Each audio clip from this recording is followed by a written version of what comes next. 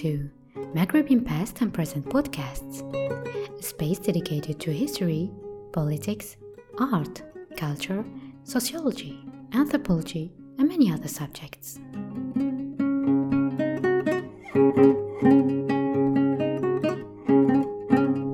This episode is part of Art and Letters in the Maghreb lecture series and was recorded on the 26th of October 2020 at the Centre d'études maghrébines en Algérie, CEMA.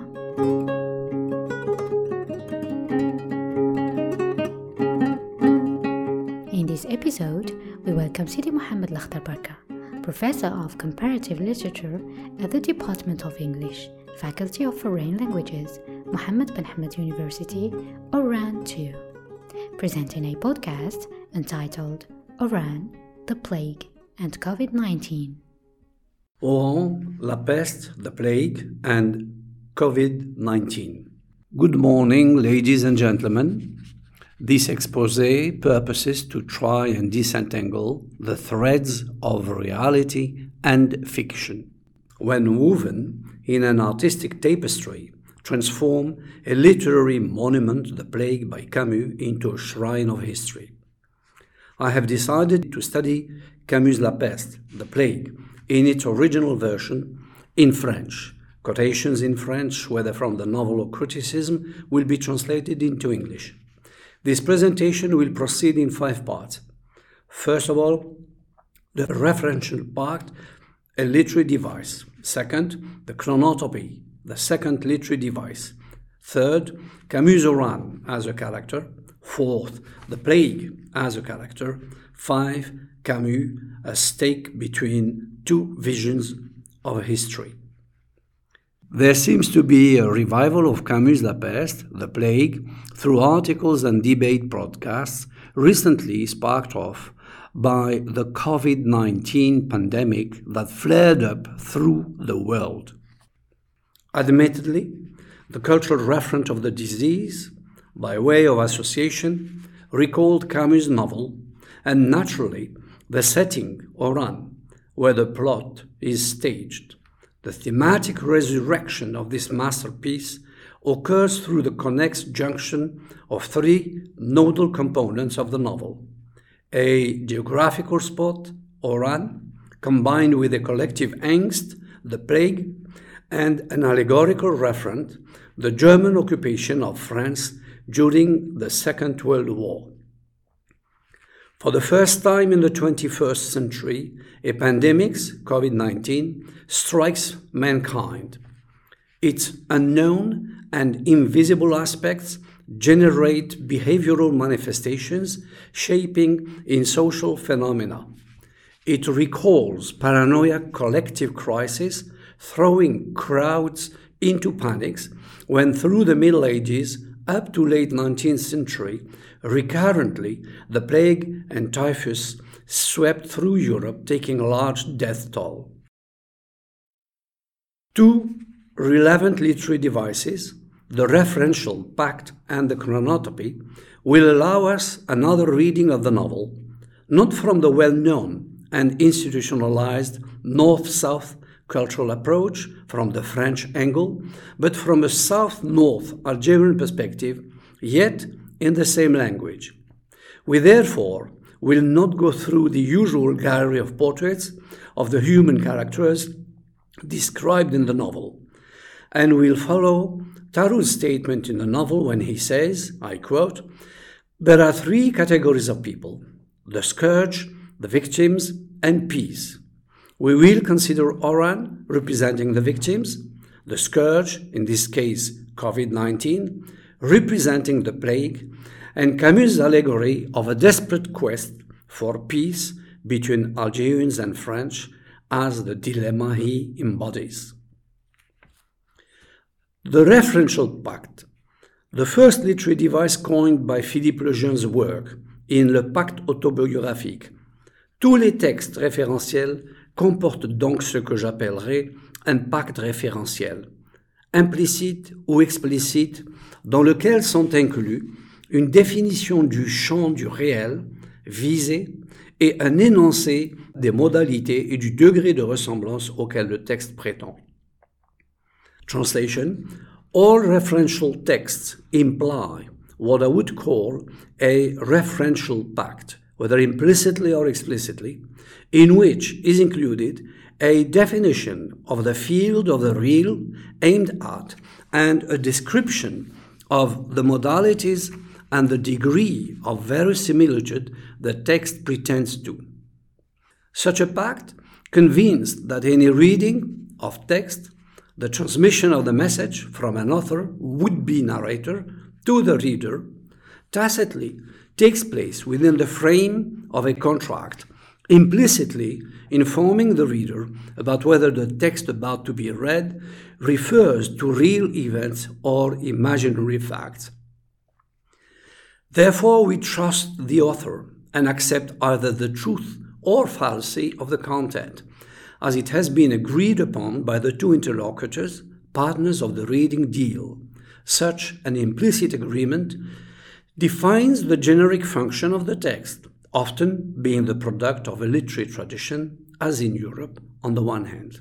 On the other, it identifies, through different rhetorical forms, the first-person singular narrator with the author, in order to specify the autobiographical characteristic of the narrative.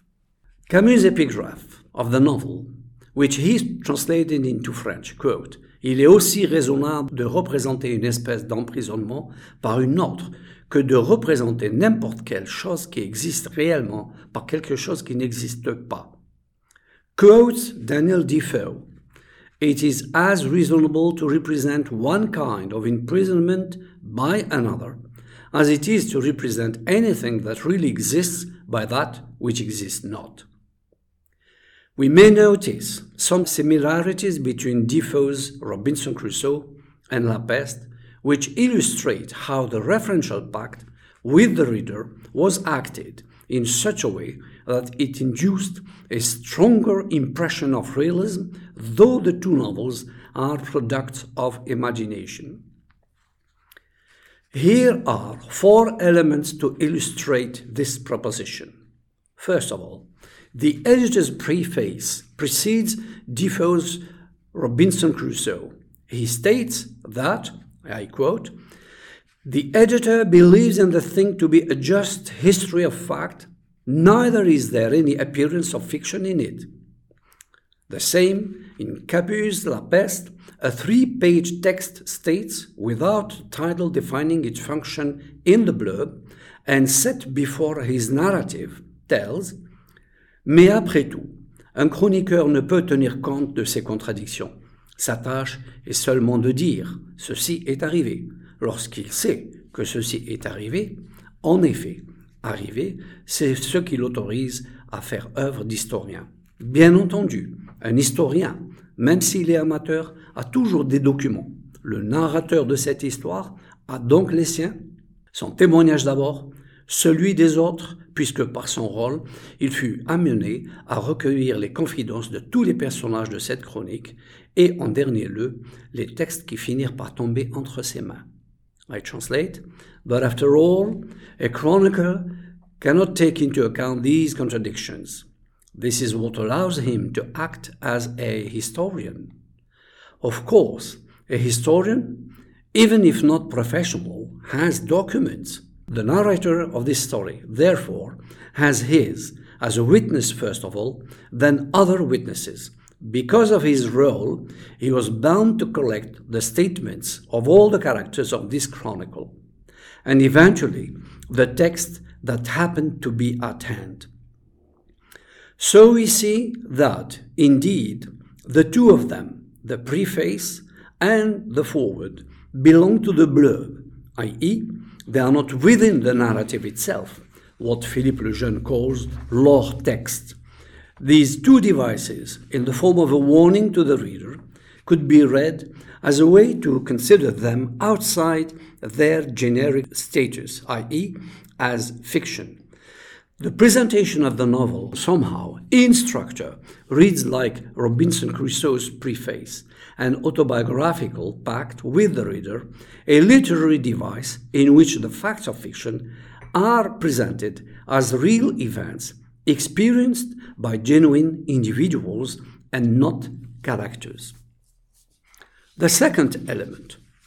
Throughout the narration, Robinson Crusoe, as well as Dr. Rieux, the two narrators, every now and again, coming out of the diegesis, the time of the fiction of the story, address the reader directly, just like in a friendly conversation, to confirm that what he, the reader, is reading is not imagined, not invented, but the truth of facts backed by archives and reported by eyewitness narrators, clearly chroniclers acting as historians. These repeated intrusions within the narratives creates a triangular relationship involving three interlocutors: the reader, then the narrator, who sometimes goes out of the fiction time and speaks as the author, as explained by Philippe Lejeune. I quote, "La personne actuelle qui produit la narration, le sujet de l'énoncé, est double en ce sens qu'il est inséparable du sujet de l'énonciation." I translate, the actual person who produces the narrative, the subject of the theme, is dual in the sense that it cannot be separated from the subject of the enunciation. The narrator interferes in and out of the theme, being at once the character of the plot, intradiegetic narrator, and the author, extradiegetic narrator. The frequent shifts between fiction and reality contribute to the predominant impression of truth of the story recounted. The third element. The two novels unwind in a chronological order, the board journal of a boat, listing the days of adventures through the oceans of a man who introduces himself right at the outset of his long journey as Robinson Crusoe. As for Dr. Rieux, he keeps a diary through a pandemic and will reveal his identity only by the end of the novel, when the city opens to the external world. A first-person singular narrator's chronicle reports as a historical account what happened respectively in these two contexts. The fourth element, the two of them stage human beings in a confined space. Crusoe's island, surrounded with oceans, sets geographical and natural limits to his world. Camus' Oran, circled by administrative boundaries, provides a claustrophobic environment. It aimed to illustrate how discursive rhetorical forms could expand the limits of the perception we have of our environment, to the point that an illusion may impinge on our vision of the real world. The parallel between these two novels stops here. Now we go back to Camus' novel. The chronotopy, the second literary device, the chronotopy, coined by Michael Barthin, which he defines, I quote, the connectedness of temporal and spatial relationships that are artistically expressed in literature. The chronotopy in literature has an intrinsic generic significance. It can even be said that it is precisely the chronotopy that defines genre and generic distinctions, for in literature, the primary category in the chronotopy is time. For Camus, Oran, as much as the plague, are characters, and as such, literary devices which feature the nature of mankind when faced with the unknown, the vacuum of a tomorrow in a community facing an improbable future. More than place and time, this technique underlines the close intertextual aspect of the allegory of isolation throughout the centuries of literary traditions in the world. Confinement has always constituted a dreadful act of desocialization that denies the founding psychological needs of affection and love of any human being.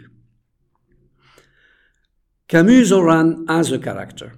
The nearest and the most contemporary recounting of the threat of a communal fate worldwide known and celebrated through its author is La Peste, the Plague, by Camus, and supposedly happening in Oran.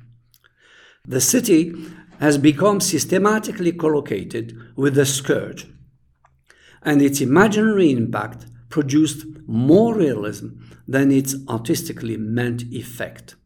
If the spotted stage is still there, and the pandemics in the form of an invisible threat is back again, the allegorical referent does not apply any longer to the supposed characters. Oran inhabitants today likely to perform the same dramatic plot on this particular setting as prophesied by the very last lines of the novel, I quote, Le jour viendrait où pour le malheur et l'enseignement des hommes, la peste réveillerait ses rats et les enverrait mourir dans une cité heureuse. The day will come when for the misfortune and the teaching of men, the plague will wake up her rats and will send them to die in a happy city. The choice of Camus' Oran for the context of the novel is clearly acknowledged by the institutional critics. I quote, « Parce que la ville aussi semblait d'une certaine façon la moins algérienne des cités d'Algérie, la plus européenne, donc la plus propre dans sa banalité, au mythe de portée universelle. Because the town seemed in a way the least Algerian of the cities of Algeria, the most European, therefore the most adapted in its banality to the depth of this universal myth. The corollary of this statement implies that La Peste is an essentially literary and philosophical reflection, thematically deported outside its inherent and organic context, that of France during the Second World War. A decaying city mirrors a decaying community. Let me quote a few qualifiers Camus refers to in order to describe Oran. I quote, "The city has pitched her stony roots. Silence came back, and with it the hazy rumor of the suffering city. This city which spread at his foot, the closed world she formed, and the terrible wailings she suffocated in the night." The description of the setting matches more the theme of the novel, the absurd of life during the Second World War in German-occupied France. Most colors are qualified with dearth, filth, shabbiness, squalidness. Colors are recurrently collocated with degrading qualifiers. Let me quote a few examples. A dirty yellow, a grey water, a dusty green. The sun switched off all colors and made all joys run away. Dirty pavement, exhausted spring, a night of betrayal, a night of wailing, bizarre abundant sunbeams in empty streets. The sun chased our citizens at all corners of the streets, and if they stopped, he struck them. Such a dreary portrait of the city is accentuated by the recurrent use of empesté, which in colloquial French means terribly bad-smelling, and includes peste. This word is quite common in daily language, yet in this context it performs a dual function. It means smelling of decay, yet at the same time it is associated with the plague itself. The description of the city in the novel does not correspond to the real one. I quote, Comment imaginer, par exemple, une ville sans pigeons, sans arbres et sans jardin, où l'on ne rencontre ni battement d'ailes, ni froissement de feuilles, un lieu neutre pour tout dire. How to imagine, for instance, a city without pigeons, without trees, and without gardens, where you neither meet the fluttering of wings nor the crumpling of leaves, a neutral place, so to say. In Algeria, its indigenous inhabitants have always been known for being outspoken and lively, but in Camus' La Peste they are totally absent. Yes, indeed, Camus' Oran is a fictitious artifact that connotes two allegorical references. The first one, worldly acknowledged, embodied by a French community microcosm living in the city, represents the larger macrocosm affecting the European continent through the Second World War. The second one means by preterition the strongly signifying absence of the indigenous community in the same city, the so-called Arabs. Besides its current pejorative connotation, this word was at the time used as an ethnic identifier to distinguish Algerians from the colonizers. Whether readers in the north of the Mediterranean Sea or in the south, one of these two perceptions will necessarily determine their reception of the text. Oran at the time of COVID-19. The real Oran is almost the opposite. Most boulevards and avenues are bordered with two lines of century-old shadowy trees. It is known to the world through its waterfront boulevard, Front-de-Mer, with huge palm trees, a site that provides the iconic picture of the city postcards. Today, the setting of the novel is nothing but a little neighborhood looking upon the harbor. Oran topography has enormously changed. The city has stretched eastward for about 20 kilometers, whereas colonial Oran was about 3 kilometers width. Most of its century-old buildings, threatening to crumble down, have been destroyed to build other urban structures, highways, schools, public offices, etc. 3 universities and 5 higher education schools make of it a cosmopolitan urban center, to name but these 2 economic, social, and cultural indicators. Oran as a city remained no more than a geographical landmark on a map that has 2 references, one literary in Camus' fiction and another one contemporary, genuinely Algerian. We may say these 2 pictures of the city are totally opposed, even more antagonized. It just happens that the literary referent is world-widely known. As for the second people living in Oran, today do not feel concerned by such a dreary vision. Had they read the novel, as it matches neither what they could daily see nor how they feel about it. So for most readers who know and or live in Oran and do not have in mind this literary device warning to the reader, the story being true facts, they would certainly not understand such a caricature of their city, and it may sound like an indictment of the place, as for Algerians it is exactly known for the opposite, full of light, exuberant, joyful, lively, and so convivial. The plague as a character.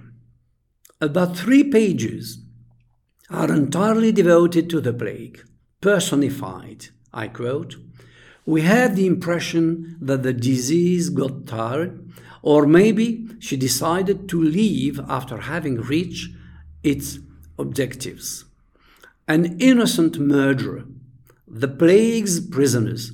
The plague seemed to stop her efforts a while to take her breath back. A faceless, pernicious and sneaky danger, it embodies rampant death, the moment in one's life when the need for the other becomes useless. Human beings become mere individuals submitted to fatality. In this sense, scourge destroys the meaning of human compassion and acts as an instrument of dislocation of the community. It is portrayed just like a tyrant who enjoys making people suffer.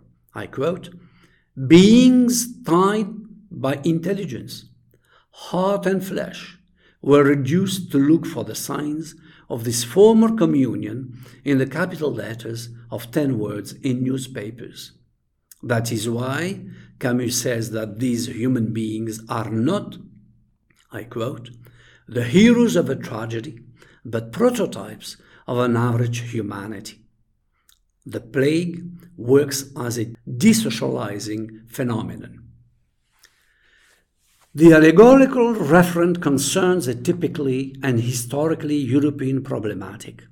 Oran inhabitants today feel predominantly Arab or Amazigh and Muslim. It excludes the possibility of a cultural conception of the absurd, since such a philosophical feature would require a certain amount of agnosticism as a spiritual cultural prerequisite for the social context. Far from being a serious source of terror, the pandemic's statistics daily recorded so far by the end of September 2020, and after 6 months of confinement, gave a death toll of less than 2,000 out of a 44 million population. These figures can in no way be a source of collective angst. For them, Oran inhabitants, it sounds mostly like a media obsession and seems to respond to national and international political management. Considering its real impact on the Algerian society now, the general attitude towards the COVID-19 sounds more like a hysteria for the layman. It seems as if the healthcare institutions have difficulties to convince people that this is a serious threat to their life. Camus, a stake between two visions of history. Since Oran and the plague do not any longer relate to our context, there remains the author as a bone of contention between two visions of history. What used to be one country, France, with an Algerian department, a regional division unit, has become now two countries, France in the north of the Mediterranean Sea and an independent country, Algeria, in the south of this same sea. The chronotopy, i.e. the connectedness of time and space, has definitely changed. In Camus' The Plague, time and space, the Algerian time and space conception was totally absent. Any attempt to juxtapose occupied France's allegorical referent to a historically non-existing Algerian character would induce a genuine anachronism. For Algerians, Camus' absurd posture may correspond to one of his characters trying to depict emptiness, I quote, but he was just the historian of what has no history. In The Plague, the inhabitants of Oran had no history. Yes, indeed, Camus stands as a particular author in our regional context. He will live a life torn by different ideological trends due to the terrible conflict that will bring Algeria to its independence in 1962, after 7 years of war, to put an end to 132 years of dreadful colonization. Becoming the Literature Nobel Prize winner provided him with a world fame that made of him the exclusive representative of a nation, as he is seen in France through the French language and the property of their cultural patrimony. One would wonder whether such a polemical issue would have happened had he voiced the choice of his mother over justice before that worldly advertised event of the Stockholm ceremony. The world fame will make of him a stake to the partners of antagonistic ideals, the Algerian people, who wanted to become free from the colonial yoke and expected him to voice the terrible oppression they were subjected to by a colonial state that did not want to abandon one part of its colony with its European French minority, since it was one of the most ancient colonization by settlement on the African continent. Both sides of the Mediterranean Sea acknowledge him as a universal, iconic representation. The former, the French, claims him as a legitimate heir to a literary and philosophical tradition, and the latter, the Algerians, stigmatized him since he missed a unique opportunity to stick to his early commitments to the Algerian wretched of the earth as a journalist and stand for the philosophical ideas and human values, the very ones he was granted the Nobel Prize for. Confusion may stem out of a historically shared past, fostering bitterness, grudge, and unfortunately, sealed and unrecognized memories of which he is the stake of very controversial misunderstandings. Camus certainly is a national claim for France and for mankind as well. His works, written in French, represent the worldwide cultural values that language carries. For Algerians, he remains a rather controversial intellectual figure, but certainly not a national claim. Algeria has two national and official languages, Arabic and Tamazight, and a national literary production in these two languages. There was no necessity for him to summon Arabs in his fiction, as the allegorical reference was in France, and concerned the French people under the iron clamps of Nazi system, while at the same time the Algerian people was under the iron clamps of the French colonial ruling. For Algerians, he was in a weird, not to say ironical, position as the herald of justice as an institution of oppression. By the end of the fourth section, Tarrou confesses his life story. He is the son of a lawyer, a public prosecutor. He admired his father till the day the latter invited him to attend a trial at the tribunal. There he saw his father, between quotations, murder a victim. I quote, "I kept of that day only one picture, that of the guilty man.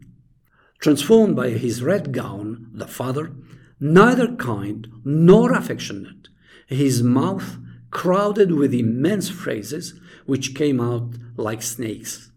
I understood he was asking for his head must fall down, he said."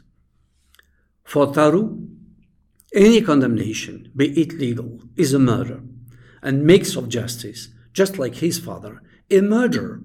That very day, he ran away from home and started a hectic life. He goes on, I quote, "I have no taste for heroes and saints. I just want to be a man."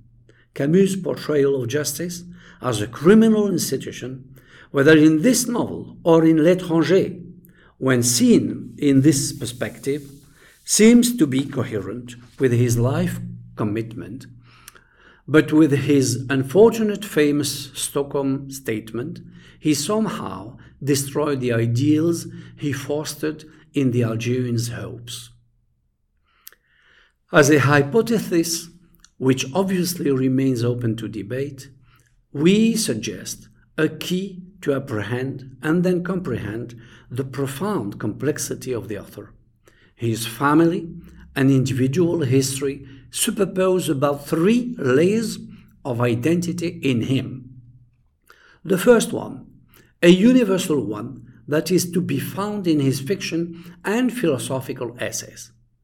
The second one, a national one, French as the representative epitome of the French language in the world. And last, the third one, a biological being rooted in his childhood, the natural link of the family history in symbiosis with the land.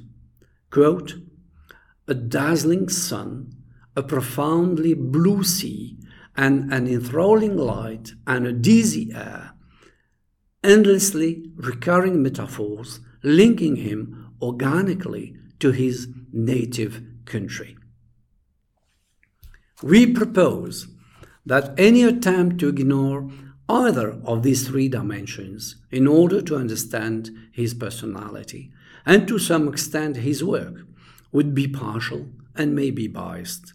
It would be hazardous to transpose Camus' chronotopy, i.e. the historical space and time of his life, into our contemporary context, since this would reduce his Mediterranean dimension to national boundaries, as they have been definitely drawn 2 years after his death in 1962 with the independence of a country in which today he probably would have become a foreigner.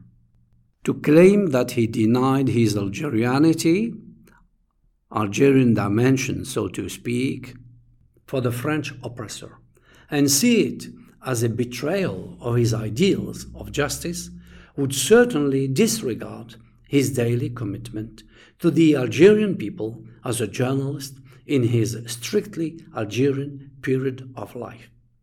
Algerians today share with him this organic being that marks generations' long-lived experiences in this part of the world. Our Algerian history unreal like an endless litany of cultural contact and colonial subjugations going back to the first Phoenicians who landed on our coasts. Algeria is at the crossroad of continents, civilizations, and consequently ideologies. Therefore, we have to come to the awareness that we are the end product of so many cultural encounters, resulting from the geographical, focal, cultural point of encounter this country is and has always been. Anyone whose ancestors shared a span of local history may well legitimately claim a part of this heritage as Algerian with no exclusivity. Today, Camus has become more of a trademark that two different cultural nationalisms dispute, whereas he has always advocated his devotion to the whole of mankind. Thank you.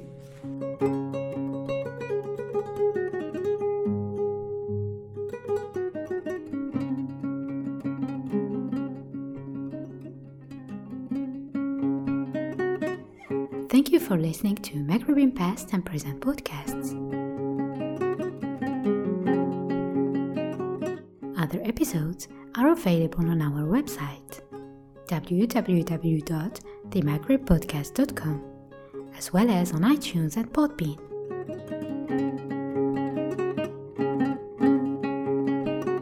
For more information on our podcasts, visit our Facebook page, Maghreb Past and Present Podcasts.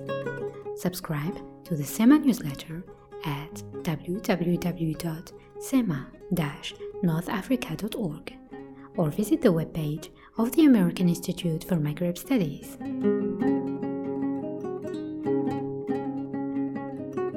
See you soon for a new episode.